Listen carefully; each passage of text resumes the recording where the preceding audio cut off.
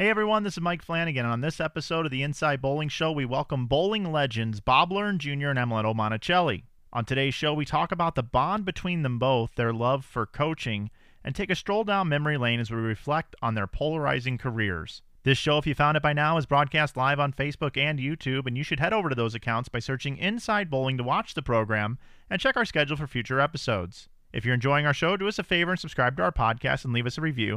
It would mean a great deal to Matt and I. If you really like what we're doing, you can head over to InsideBowling.com and pick up some merch. You can save 15% with coupon code IBSHOW. Elements from today's show were intended for both video and audio, and we apologize if at some point in the show you can't quite follow along. This is just another great reminder that all of our shows are archived on our YouTube channel. So here's our 30th episode with two legends of the game, Bob Learn Jr. and Amuleto Monticelli.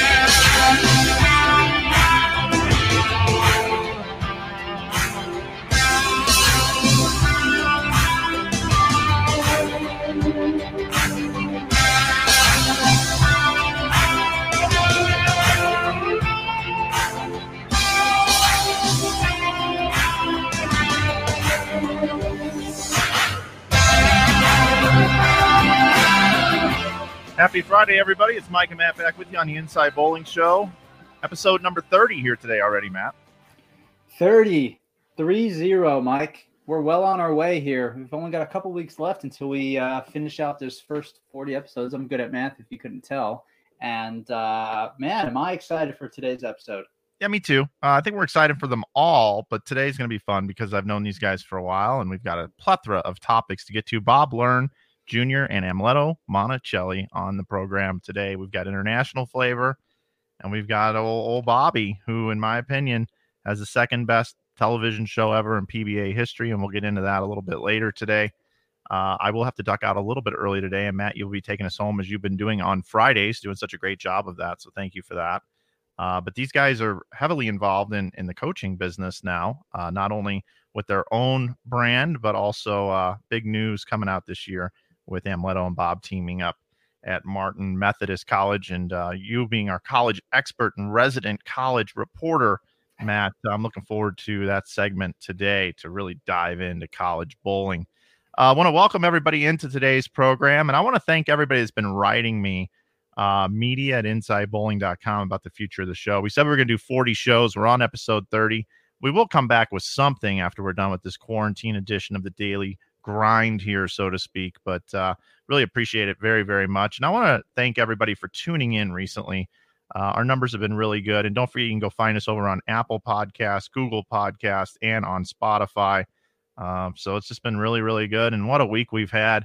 And we've had an up and down week with we've had some serious shows, we've had some laid back shows, and I couldn't actually I was actually overwhelmed, Matt, yesterday and even this morning with the folks that listened to the interview with Bill O'Neill yesterday and his son Gavin. People really like that style of laid back show. I know sometimes I ask the tough questions. I had a serious interview with Tom Clark and Coley Edison this week as well. But yesterday's show was magic for whatever reason. So we're going to try to incorporate some of the things that we did in yesterday's show with today's show, as we do have a really strong relationship with both Bob and Amuleto. Your thoughts on the shows this week, Matt? I think this was another great week of shows for us, Mike. Like you said, a combination of serious and having a good time. We always have a good time, but more relaxed, I should say, laid back. And I think that's one of the things that we try to accomplish with the show is give a nice combination of asking the serious, hard questions that most people will probably try to avoid asking or bringing up, and also having a good time being back and having some laughs as well. Yeah, and I've had people reach out as well, giving us a lot of compliments about the show, and they wonder why our viewership isn't quite as large as maybe some of the other shows. And some of those shows that are being put out on personal pages, and we do it on our own business page on Facebook, which obviously doesn't get out as much. So if you do get a chance to share our program or let people know about it, we would certainly appreciate that. Let's get to yesterday's Bowler X poll question. Matt, if you could bring that up for me. Thursday's poll question was, who will win the upcoming PBA Strike Derby? And we partnered people up here because of the only 4 options being available. So you could choose EJ Tackett, Sean Maldonado. You'd get both players with that selection. Tommy Jones and Chris Prather, Bill O'Neill and Kyle Troop, and Sean Rash and Anthony Simonson. So EJ Tackett coming in at 5.7% with Maldonado. I think Maldonado is being completely overlooked and getting no respect here whatsoever. Leading the way, though, O'Neill and Troop narrowly at 35.7% over Jones and Prather at 34.3%, and Simonson and Rash coming in at 24.3%. Looking forward to the PBA Strike Derby live on Fox coming up on June the 6th. Big news this week. If you're just coming to our program, we talked about it this week and go back and watch past episodes. Matt, what do we have for today's poll question? Today's poll question, like we try to do relating to our guest, is which of the following factors is most important when looking to go bowl in college? The coaching staff of the team, the education or majors offered at the school, the ranking of the team, or the existing players on the team. So you can go on over, find us on Inside Bowling, find us at Inside Bowling on Twitter, and take part in our little poll that we've got going on here for the day, and let us know what you think. Yeah, and it's too bad you didn't put sexy ladies on there, because that's what I would have picked, Matt. Well, sexy. Steve, this is why I make the polls, and this is why you don't. Okay. Or guys, for those ladies that would be recruiting. So true. Campus visit, maybe I could figure that out. So what are the most important aspects to a campus visit? I mentioned that just to keep my sexist week going here. Oh boy, here bringing we go. that up. Here we go. Everybody was probably starting to forget here, Mike, and you're starting to work your way back into people's hearts. And here you go, back in the hot seat. I just wish people realize I like to have a good time and stir up some controversy. Don't take my words to heart. I think most people that know me would know that I'm a bit of a maniac, and I want to be a comedian secretly. And one day I'm going to do that set, and you will be there, and you'll be my hype man, Matt.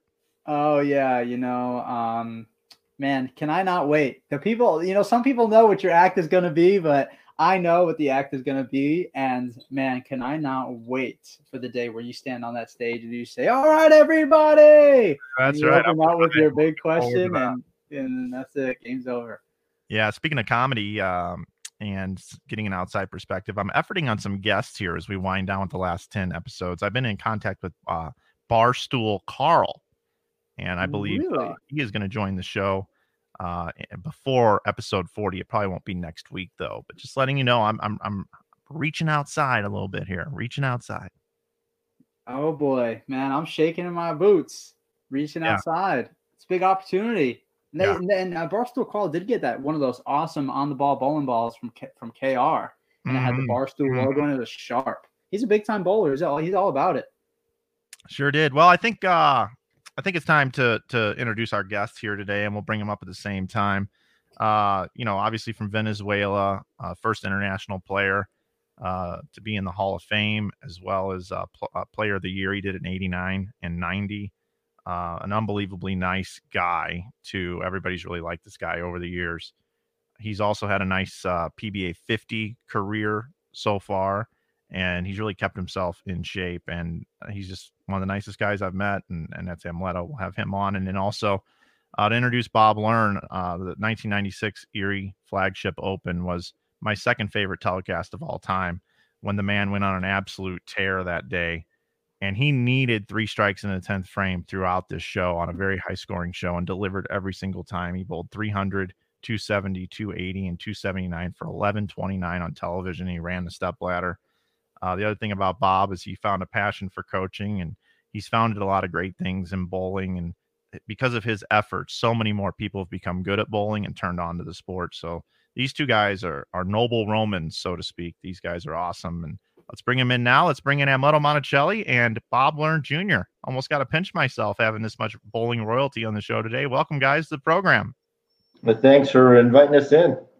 Thank you for having us in your great show. Yeah, absolutely. So we've got a plethora of topics to get to, and because I got to jet out a little bit early, I just want to get right into the first one here, which is the PBA League draft. Amleto. I was a little critical of your selections, and Big Mike from Sweep the Rack gave you an F grade, and I followed it up and agreed with him. And I'm just saying it friend to friend right now. Didn't really like your selections overall as the entire team. And I'm going to give you an opportunity right now because I want to know and maybe change my draft grade based off of your response. What went into your thought process going into being able to draft an entire team from scratch, and why did you pick the players that you did? Well, first of all, when you're gonna pick a team, everybody has different philosophy. Uh, what kind of players do you want besides being great players? For example, the Frank Lavoie. He's just very good player. He won the U.S. Open twice. He has proven himself that he's really good. AJ Johnson's been bowling great, watching winning in Korea, and I know he's gonna explode sooner or later. What I mean by explode, he's gonna win a lot of titles. Uh, and um, and when we talk about what shall I call it? What's my other Andrew. guy? Andrew. Oh, Andrew Anderson, Player of the Year. I mean, great kid, great bowler. He hasn't been bowling as great as he was like during the Player of the Year, but I know he's been proving, and I know he's gonna bowl well.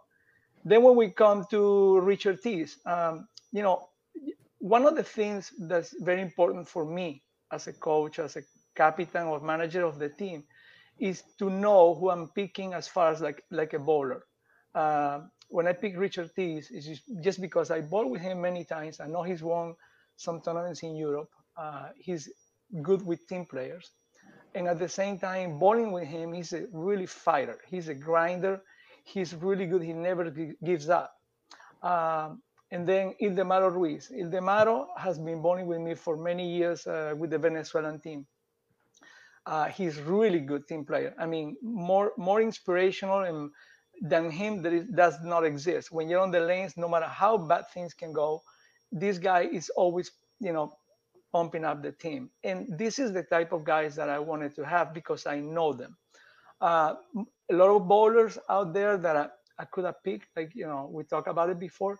But to me, it's a lot about the chemistry. To me, is not only being great players. I want people that are great outside the lanes.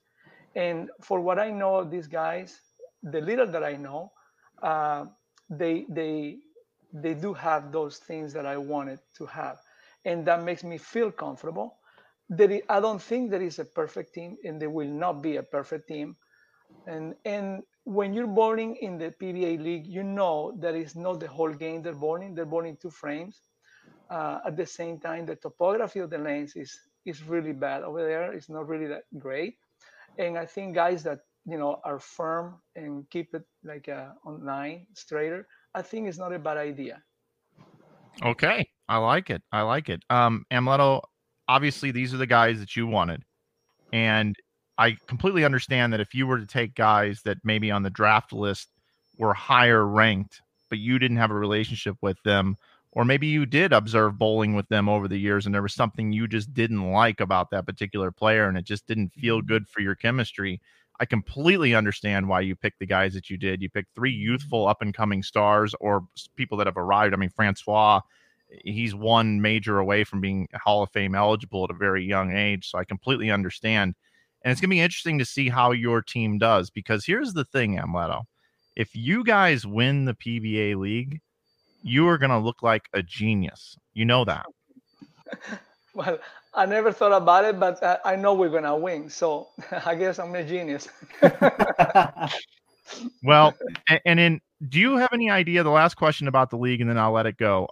Is do you know what your lineup could potentially look like? Do you have an idea in your mind if all the stars aligned, what your lineup would be? Well, if I have to say it right now, Lavoie would be, my anchor. Starting, it would be Richard. I would say, actually, no. Actually, I would like Anderson to start up, and then AJ Johnson. and it would be Ildemaro third, fourth it would be Richard, and Frank Lavoie would be the last guy. Interesting lineup there, Amleto. I cannot wait for the PBA League to actually happen and see how everything unfolds. And we wish you the best of luck on that. And thanks for answering my questions and not beating me up too bad and exiting the show after hearing the negative comments about your draft. But Lucas Wiseman, I'm sure you like Lucas Wiseman more than me right now because he gave you an A+. Yes, I do like Luka. Anyway, I hope your grade goes a little higher after I explain my, why I picked this team. For the record, I'm going to upgrade you right now, Amleto. We're going to jump 2 full spots. I'm going to give you a C. I'm going to give you a C today, Memorial Day weekend. Okay. Amleto, also don't take it too much to heart. Mike also is on the train of saying that you should draft a team of 5 lefties. So I would also take everything that Mike is saying with a grain of salt here. Well, yeah. I would have liked a lefty. I didn't have a chance to pick one that I really wanted. There were 2 opportunities that were gone early. Yeah, you wanted to. Yeah, I get it. I completely understand. Bob, this PBA League thing, if they expand, would you want to be a manager? I would love to be a manager of that. I think it would be a lot of fun and certainly a great opportunity to get work with some of the greatest bowlers currently on tour. So yeah, absolutely. I'm not surprised, Mike, though, that you gave him a C, being that he's Spanish speaking. I thought that was appropriate. That really is appropriate. Hey guys, let's talk about your relationship a little bit, and I'll talk to Bob first on this one. You two, since I've come into the bowling scene, graduating from running bowling centers to being in the pro mix, so to speak, working for different companies and that, you two have been attached at the hip all the way back to when I can remember being involved. Tell us a little bit about the relationship between you and Amleto, Bob. Well, I met Amleto when he first came out. Tommy Hudson actually kind of befriended him and was introducing him to a lot of the players. And of course, right from the get-go, I like the guy. I mean, he's obviously a likable person. And to be quite honest, I was a little offended by how some of the people treated him. And it drew us closer because, the guys, they like to, we do it in fun, and, just saying what I just said about C and whatnot. But there was a lot of guys that were not as nice about how well he spoke his English and whatnot. And so I took, I took offense to that, and it drew me closer to him because I felt like, this guy needs somebody to actually be there for him and know that he can trust in somebody. And so that really started our friendship. I was on and off tour in the 80s, and I came back in the early 90s. We like reconnected.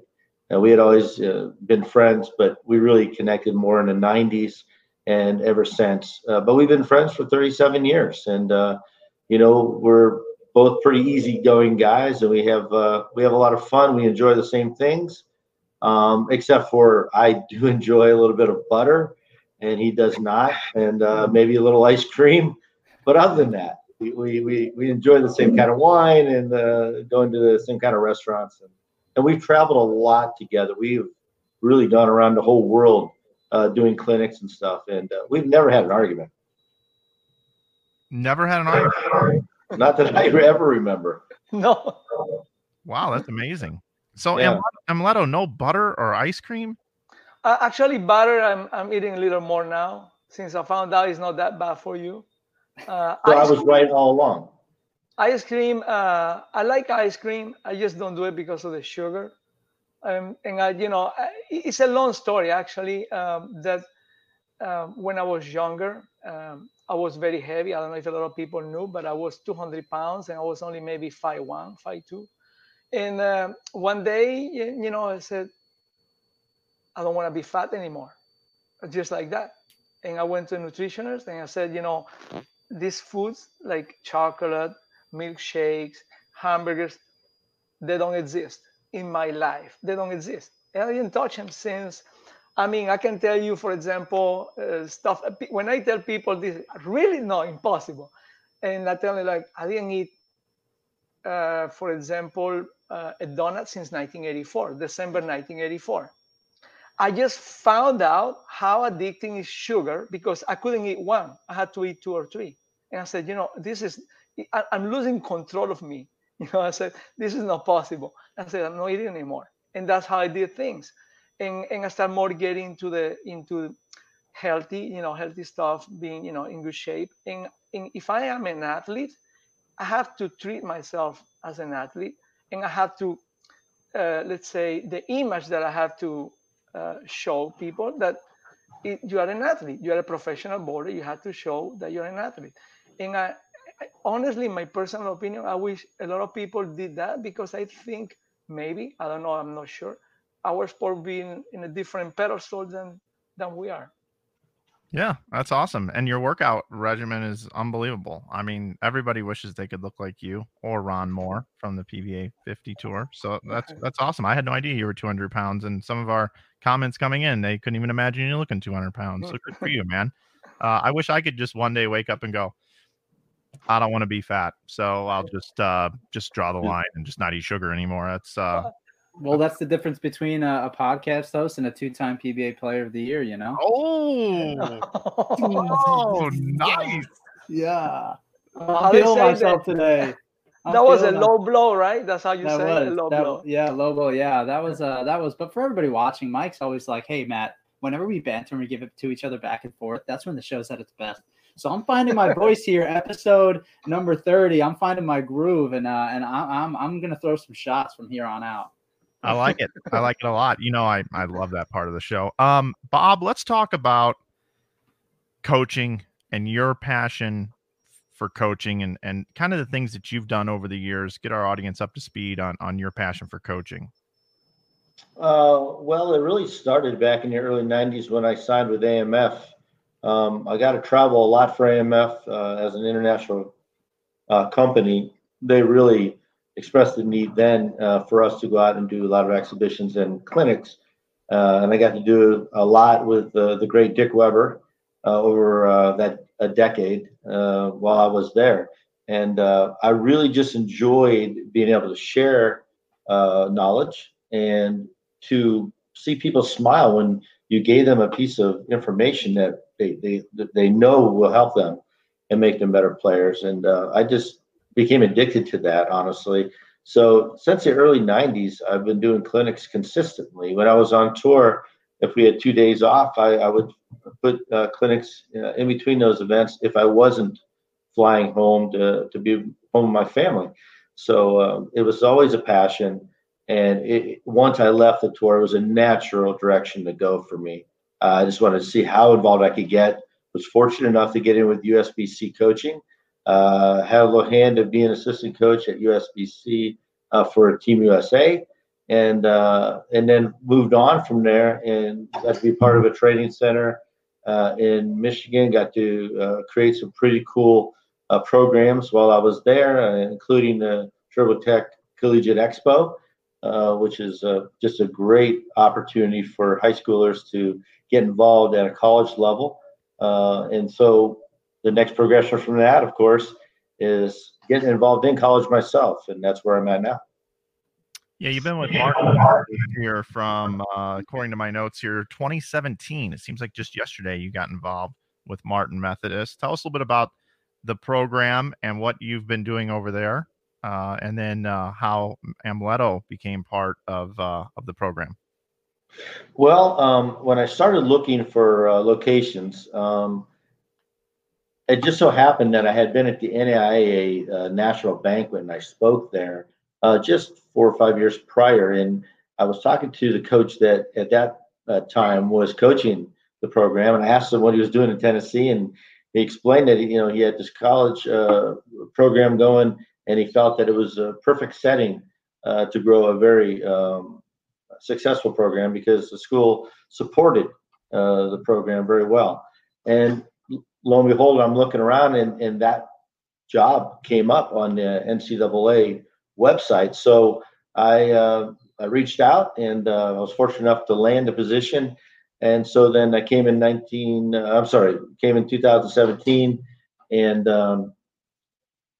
I had maybe 20 kids to work with. And I was fortunate really to have some pretty good talent there waiting for me and something I could build off of. And, even in our first year, we started seeing success. And then we grew once we had an opportunity to start recruiting players. And this year being my third year of recruiting, I really got what I feel is just a solid team for both the men and women. And Amleto's going to be coming in as my women's coach. So I'm telling you, Amleto, I got you set up. You got some great players. And the dynamic of the team has changed over those years. Work ethic has certainly improved. And we've got some kids that are just great kids. And I'm really excited about an opportunity to take these kids as far as I can in 4 years. That's a unique opportunity in itself. We do clinics. It's a one-day event. Even if I was working at the train center, I'd have people come in periodically. But to be able to have 3 to 4 days a week with these kids over a 4-year span, you have such a great opportunity to have an impact. And it's not just the coaching. It turns into as much mentoring for many of the students. And that's, I think, maybe the hidden side of it that I enjoy just as much, is being able to get to know these kids and help them along their journey. And, the coaching actually is the easiest part to it.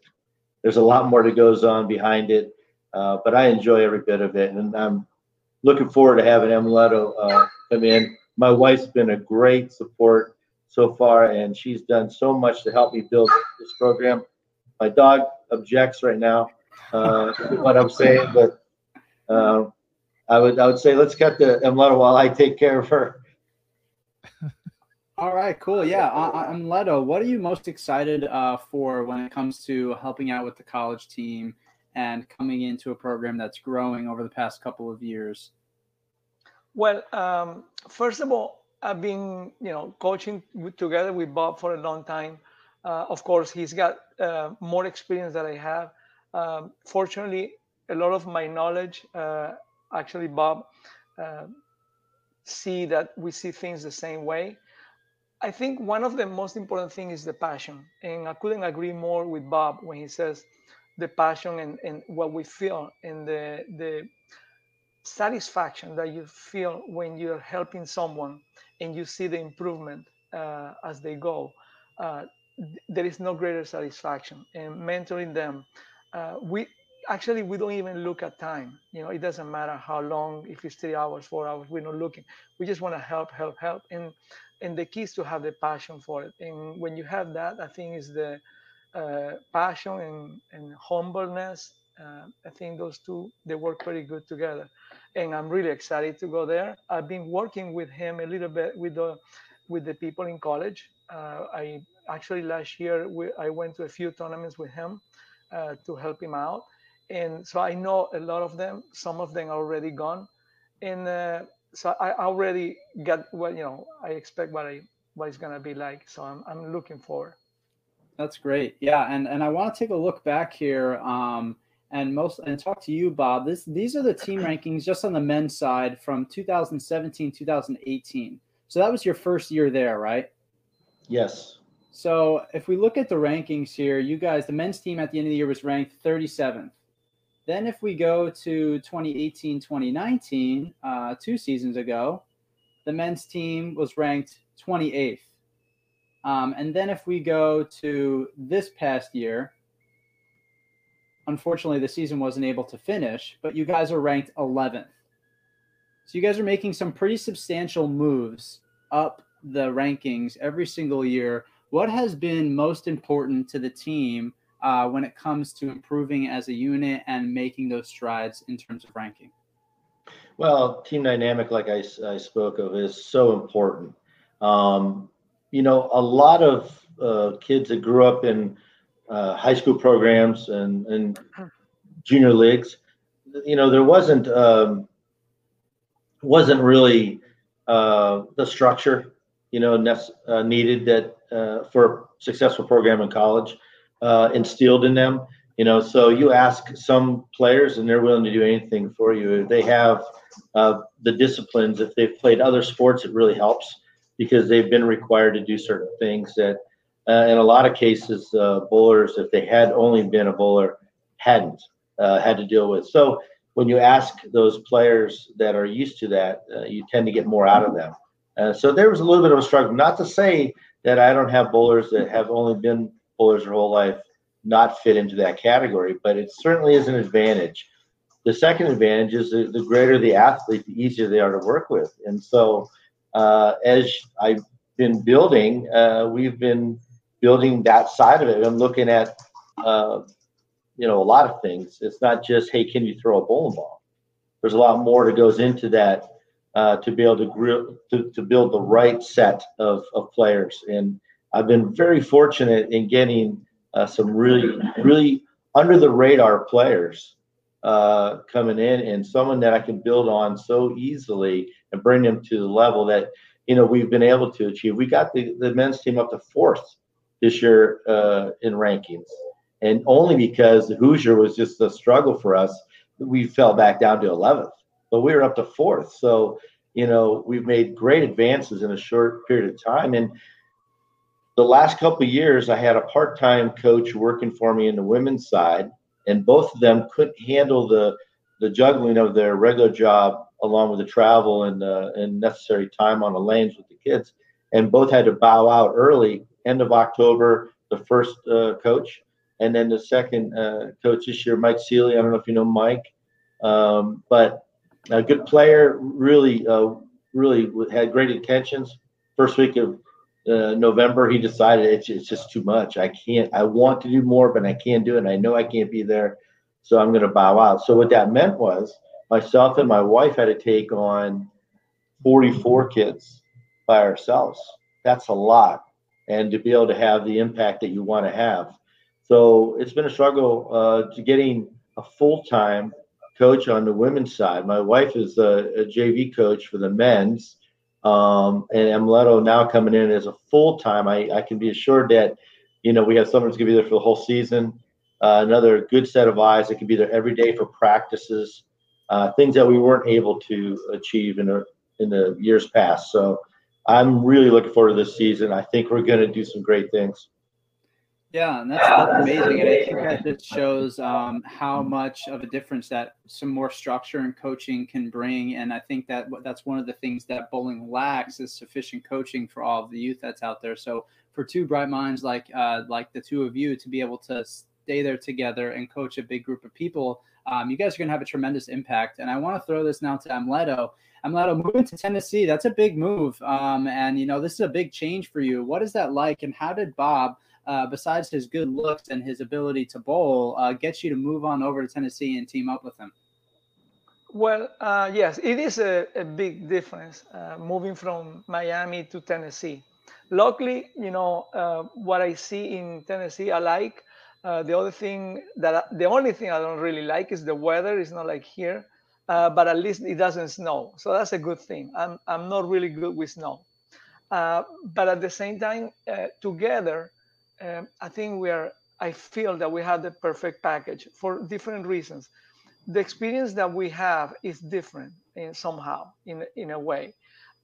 Me coming from another country, and what I have that I can share and the experience for example, in the physical part, how to be in shape, and the most important muscle to be in shape in order to perform well, because the people don't understand that being in physical shape, it doesn't just necessarily help you physical, it helps you mentally. Mentally, you feel ready. Mentally, you know that you start feeling more of your body when it's not doing the right things, and you know why it's not doing it. The difference, when you're not doing it, you don't know who to complain to. Now you start knowing yourself a little more. At the same time, the mental part of it, for me, and coming from another country, one of the things that I actually worked the hardest was my mental part, because coming from another country, the culture, being away from your family, trying to fix your things on your own, not knowing the language really, really well, even though I took a crash course for English. But tell them where you took your English class.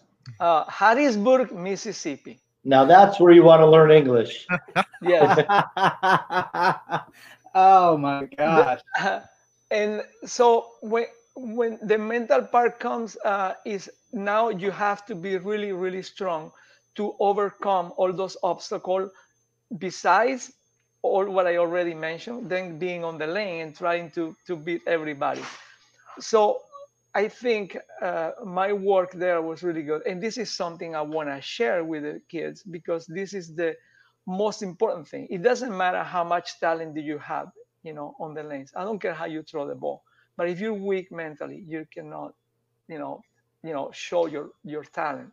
And this is why I feel that we have the perfect package. Not only that we see things the same on the lanes as far as we're going to fix and try to help them out physically, but at the same time, share with Bob, the part of the physical fitness and the mental, health and strength that you need to have.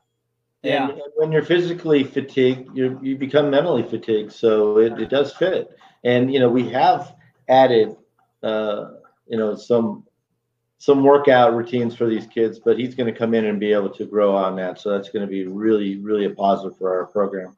Yeah, I have a couple things I want to touch on, and one more question, and then I'm going to throw it back to Mike here. But Leto, you said it doesn't really snow a lot in Tennessee. You know what that means, right? You just put the jinx on the entire state of Tennessee, no. And they're going to get the most snow that they've ever had in the history of Tennessee.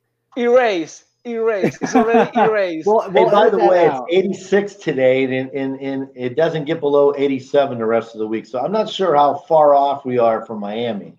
We just don't have palm trees. I think we're the same. Right now, we are the same. You guys can plant some palm trees outside the university or maybe outside the bowl. I've got one more question for you, Bob. You've been there for a couple of years now, and you said before how important recruiting is for your university.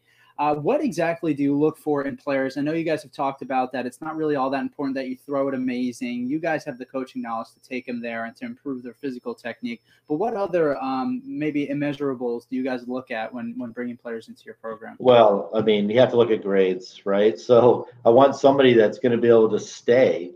You get some great players that maybe haven't done as well academically. And if you bring those kids in there, there's quite a risk in doing so, because you've now allocated funding for these players, and if they struggle in school, they're just going to go away. And so, you could have possibly sought out someone else that has staying power, right? And the other part of that is in most cases, those kids aren't dumb. They just don't dedicate themselves to the work it takes to have better grades. And so if they don't have that quality when it comes to keeping their grades up, how can you expect them to give them 110% at all times, which is necessary on both sides, grades and time on the lanes? It's a lot of work for these kids because they give up a lot of their day. For us, we're about a half-hour drive to the bowling center where we're at. We don't have a center on campus, and so we have our practices are about 2.5 hours, and so then to come up and then go back, they're giving up 3.5 hours of their day. So they've really got to be able to juggle that time and make sure that they're not, getting. We really watch the first semester especially, because that's where they fall through the cracks. After that, they seem to be able to handle the schedule, but it's a lot on them, and so it takes a certain quality of person necessary to be able to handle that. And so I look for that. You have the conversations with them. You kind of get a feel for, what's important to them. I do want them, obviously, to be those bowlers that, you have to basically chase off the lanes, right? Not like, hey, 5 o'clock, are we done? You want them to want to just keep going at it, but at the same time, you want to have everything to where they understand, what's important. The college thing is super important nowadays. To have a college degree is so important going into the workforce. Myself, Leto, we did not go to college. I had a scholarship to New York City School of Art, but I also had a gentleman from Buffalo, New York that wanted to put me out on tour when I was young, and I took that opportunity because didn't know if I'd ever have it again. Well, fast forward to 2004 when I'm looking, to find something outside of the industry, it was pretty easy to find out that not having a college degree greatly limited my opportunities. And so, not that I didn't already want to work in bowling, but it certainly made that the direction to go, because I have a PhD in bowling, right? Yeah. So, Yeah. I can work in this industry for sure. Yeah. And now, Mike, you've got to dip out a little bit. Mike's going to be on the USBC show later today with some absolute legends. And I know that there's some important things that you want to talk about, Mike. So why don't you come off the top ropes here and maybe talk about one of your favorite telecasts of all time? Yeah, so, with the college thing real quick, guys, I cannot wait to watch this program progress with the two of you there. I mean, you guys are the dynamic duo. I'm really looking forward to seeing how that all plays out, and I wish you guys nothing but the best, and I know you're going to do well. I mean, it's pretty much going to be a slam dunk with you two. So, and Amleto moving to Tennessee, that's going to be fun to keep up with your social media. You out in a parka with a snowblower out in the driveway. I want that first picture. We're going to make a meme out of that. But anyway, guys, it's going to be unbelievable. I'm looking forward to that very, very much. And now, because of collegiate bowling, you're making a huge impact in the sport, but it's kind of behind the scenes. A lot of people don't necessarily say, oh man, let's talk about how great of a job these coaches are doing, even though there's so many great bowlers that are coaches. So I want to take a trip down memory lane here. I mean, you guys are two of my idols. I mean, when it comes to bowling and being a 40-year-old person, when I was in high school and I was really in love with bowling and bowling all the time, and I had that passion and that drive and was looking to go to college and all those sorts of things that people you were just describing, Bob, it was you guys on TV every Saturday. I mean, you guys, oh my gosh. And when you guys made the shows, I was stoked. No offense, but if it was Friday night and I saw that it was going to be 5 lefties on the show, even though everybody says I love lefties, I was like, oh man, I don't know about this show. But when you guys made the show, man, I got amped up. Like, I mean, I really look forward to getting home from Saturday Morning League and watch you guys bowl on television. And my favorite telecast of all time is Norm Duke versus Brian Goebel in Peoria, Illinois at Landmark Lanes. But my second favorite telecast of all time is you, Bob Learn Jr. And it's a 1996 flagship open in Erie, Pennsylvania at the Erie Civic Center. And I was just in Erie with Shady, and I got to see the town. And what a huge event it was for all the folks in Erie back in the day. So I believe Matt has this. We can bring it up here, Bob. Before we let's play a shot. Let's just play a shot here, Matt. I'm not sure where you have this queued up, but let's just show everybody at home what this man was doing on this day. I mean, he was just packing the pocket all day long. Yep, this is queued up to the end of the first game. At this moment, Bob's got, I believe, the front 10 here. Trip that 4, baby. Real good break, Chris. Yes, he did. High hit. Got them all. And he was going nuts on this show. Bananas. Strike. I love it. This And is he what was bowling needs. Number 5 seed on the show, had to run the ladder. This. Front 11 strikes here. You can hear, I mean, I know I just turned the volume down, but you can hear the crowd. I mean, Bob, do you know how many people exactly were in there at that time? I believe it was 4,500. Jeez. So it was quite loud, but there was so much energy in that building. And certainly being, my hometown and knowing most of those people by name, having that energy behind me is what drove me, to have a day like that. What's really hard to believe is when we were practicing, myself and Randy Peterson being the only right-handers on that show, the left lane was not good for us. We kept washing out on it. We're like, there's this big hang spot on this left lane. And Randy, just prior to me starting the show, said, hey, man, at least you got here. At least you're in front of your hometown crowd. Make the best of it. And I said, yeah, man, I'd like to at least shoot 220 here because of that lane, And so and so when I had the first 4, I'm thinking, okay, got my 220. And I wasn't really, even as the show went on, I never thought, like as well as what you should do is I didn't think past the next frame, right? I didn't look forward, and I was never thinking that this was a record-setting day. I was just trying to get the next shot off and make it the best I could. And then, of course, having that energy pushing you through, there was no nerves. That whole day I was calm the entire time. I was just living out a dream. As a kid, I would practice striking out in the 10th for the Erie Open, which didn't exist. but it was something that I would finish my practice sessions with. Can I get the double to win? Can I get the strike out in a 10th to win? It'd be something that you just played over and over as your practice routine. Here I was living that day out, and it felt so familiar to me because I had gone through it in my mind so many times. And a lot to be said about the mental game, right? How we prepare for performance. Absolutely. I'm trying to get this to load up right now. And while we wait on that to load up, you went on, for anybody that doesn't know, you went on to not only just break the 3-game record on television, but to absolutely destroy it. Were you just like in another world, just like unconscious, just throwing, not even thinking? Did you have to move at all throughout the show? Did you just stand in the same spot the whole time? What was the experience like? Well, my first 3 matches were against left-handers. So I was playing off of my own transition, and that's a unique opportunity in itself.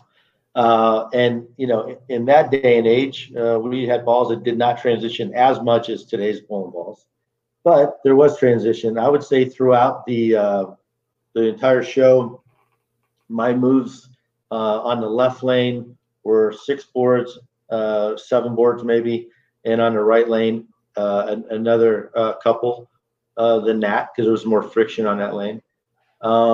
So there was transition. I was fortunate enough, as you can see in the show, if you watch it, that I was tripping 4 pins on those shots that I needed to move on. Now, if I was bowling with another right-hander, those could have been big 4s and game over. So it was just a unique setting, gave me a great opportunity to play off my own transition, which is something you find very, it's very rare.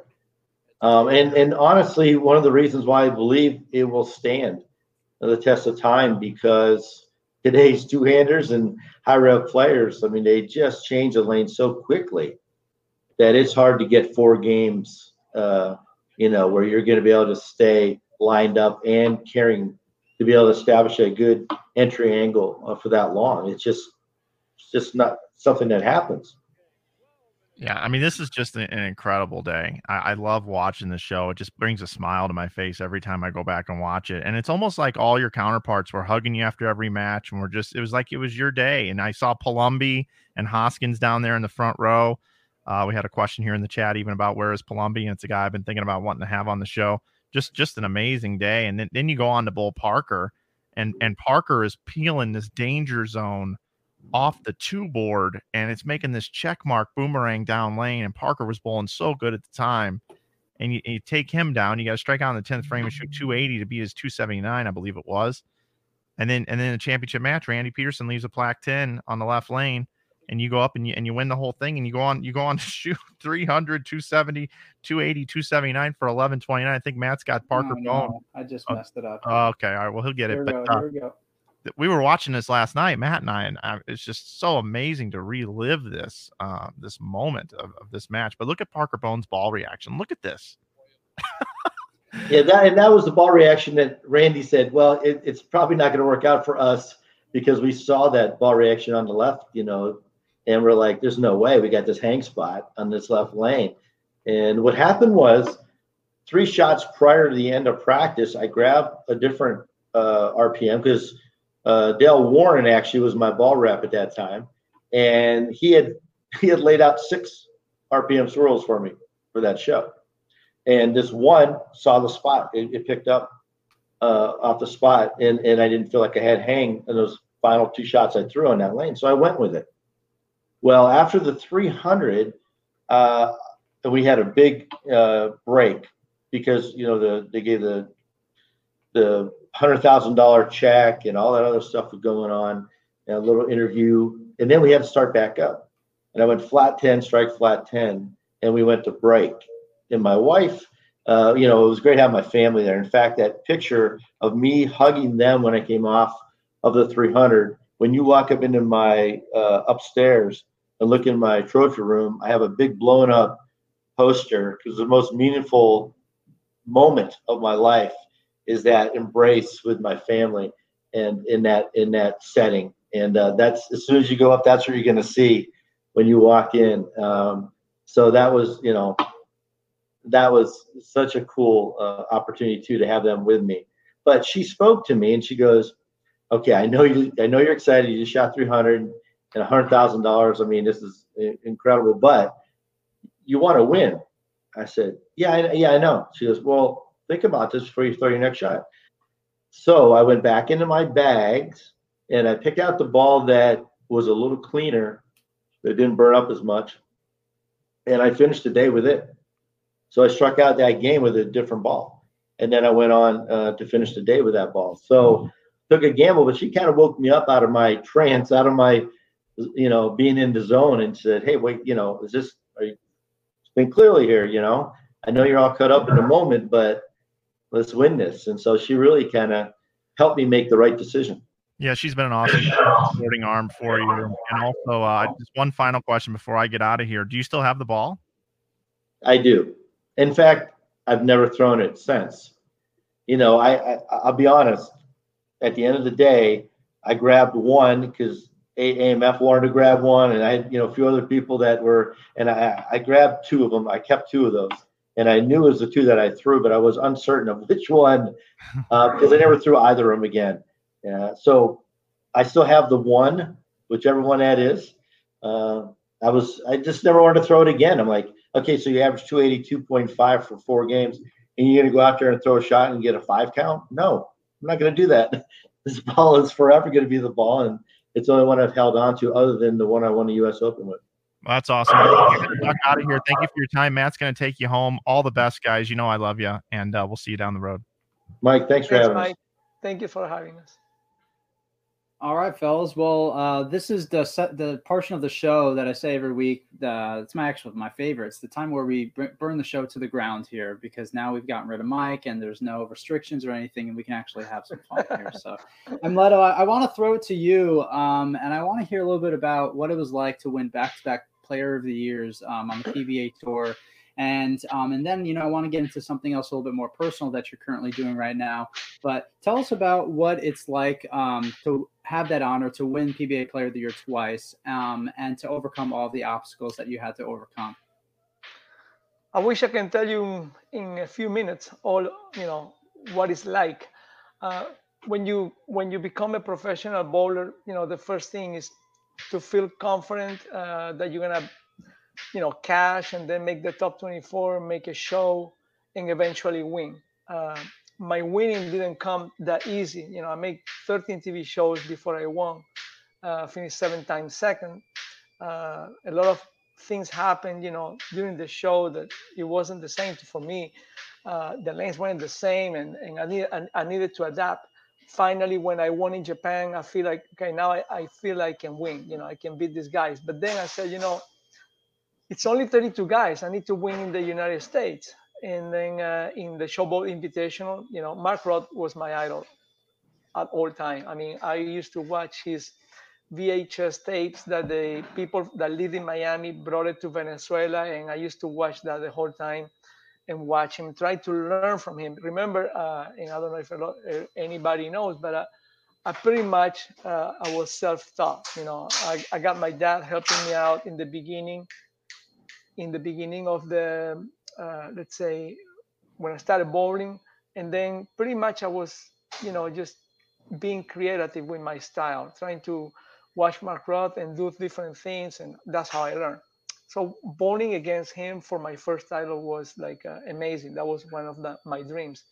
And then when I came Player of the Year, this is something that you don't plan for. This is something that I learned from the beginning, like we talked about before, that the mental part was the most important thing. And I learned to separate 2 things: ego, desire, and just let yourself flow. When you eliminate those 2 things, then you don't have no anxiety. You have nothing to really to make you unstable emotionally. And then the other thing I learned was to not to be too analytical. If I throw a shot and I leave something, the big 4, no judgment whatsoever. Just come back and pick up 2. So I started learning to do that. When I started doing that and I was more efficiently doing it week after week, that's all of a sudden here I am receiving the phone call from the PBA saying I was named Player of the Year. So by then, I understood what it was all about. It's not about the talent. I mean, I have the talent that God gave me, and I work very hard for it, and as Bob did, and most of us did. But at the same time, what can bring you to the different level, the most amazing level, is the mental part, and that's what I really, really work hard for, and that's how I have it. Yeah, that's amazing, and that's an incredible story. And before I let you guys go, Amleta, you're currently in the process of writing a book, and just about your life, and not necessarily so much about bowling, but all the trials and tribulations and obstacles that you had to overcome, coming from where your family lives and where you grew up, and coming to the United States and learning English. Talk a little bit about that experience of having to overcome so many obstacles, and why you wanted to write this book, and how you plan to go about finishing out this book to leave behind another part of your legacy. Well, the book idea is being for a long time in my mind, because a lot of people have told me, people that are close to me that know my life, and what I had to go through in order to achieve my dream. Uh, and uh, and finally, I made the decision during this quarantine to do something good to have as a legacy.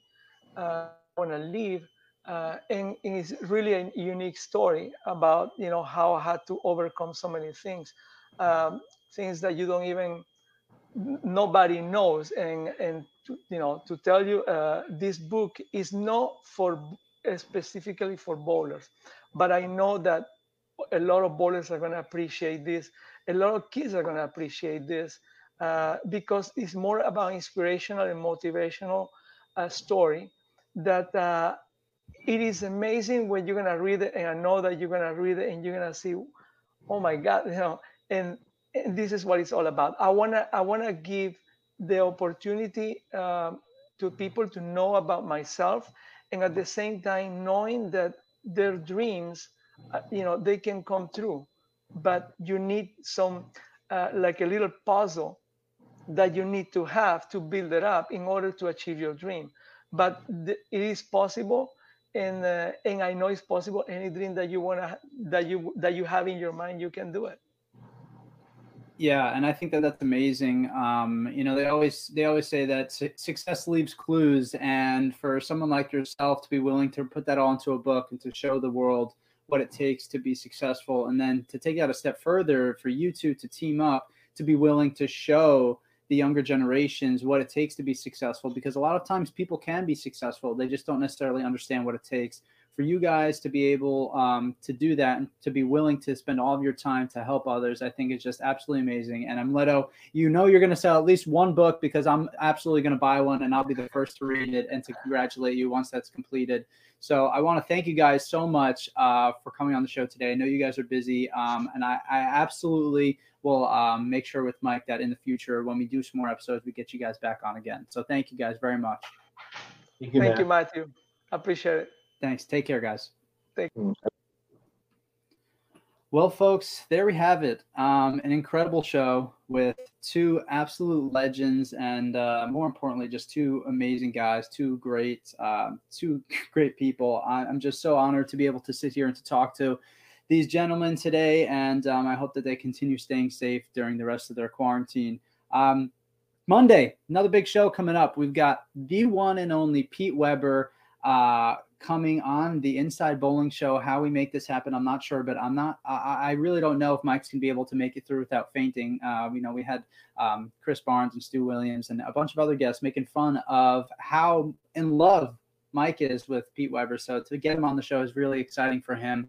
Make sure you guys go ahead and tune on in over on the USBC Facebook page. They will be having their live show with a couple of legends. So if you're willing, wanting to know who it is, to find out who it is, go ahead on over to their USBC Facebook page and listen to a nice Q&A with Chad Murphy, Mike, and a bunch of other really amazing people in the bowling industry. PDW Monday. Hope you guys have a great Memorial Day weekend. Stay safe. I know places are opening up, but make sure you guys follow all the proper precautions and you do what you have to do to stay safe. And we will catch you guys all on Monday. Have a great weekend.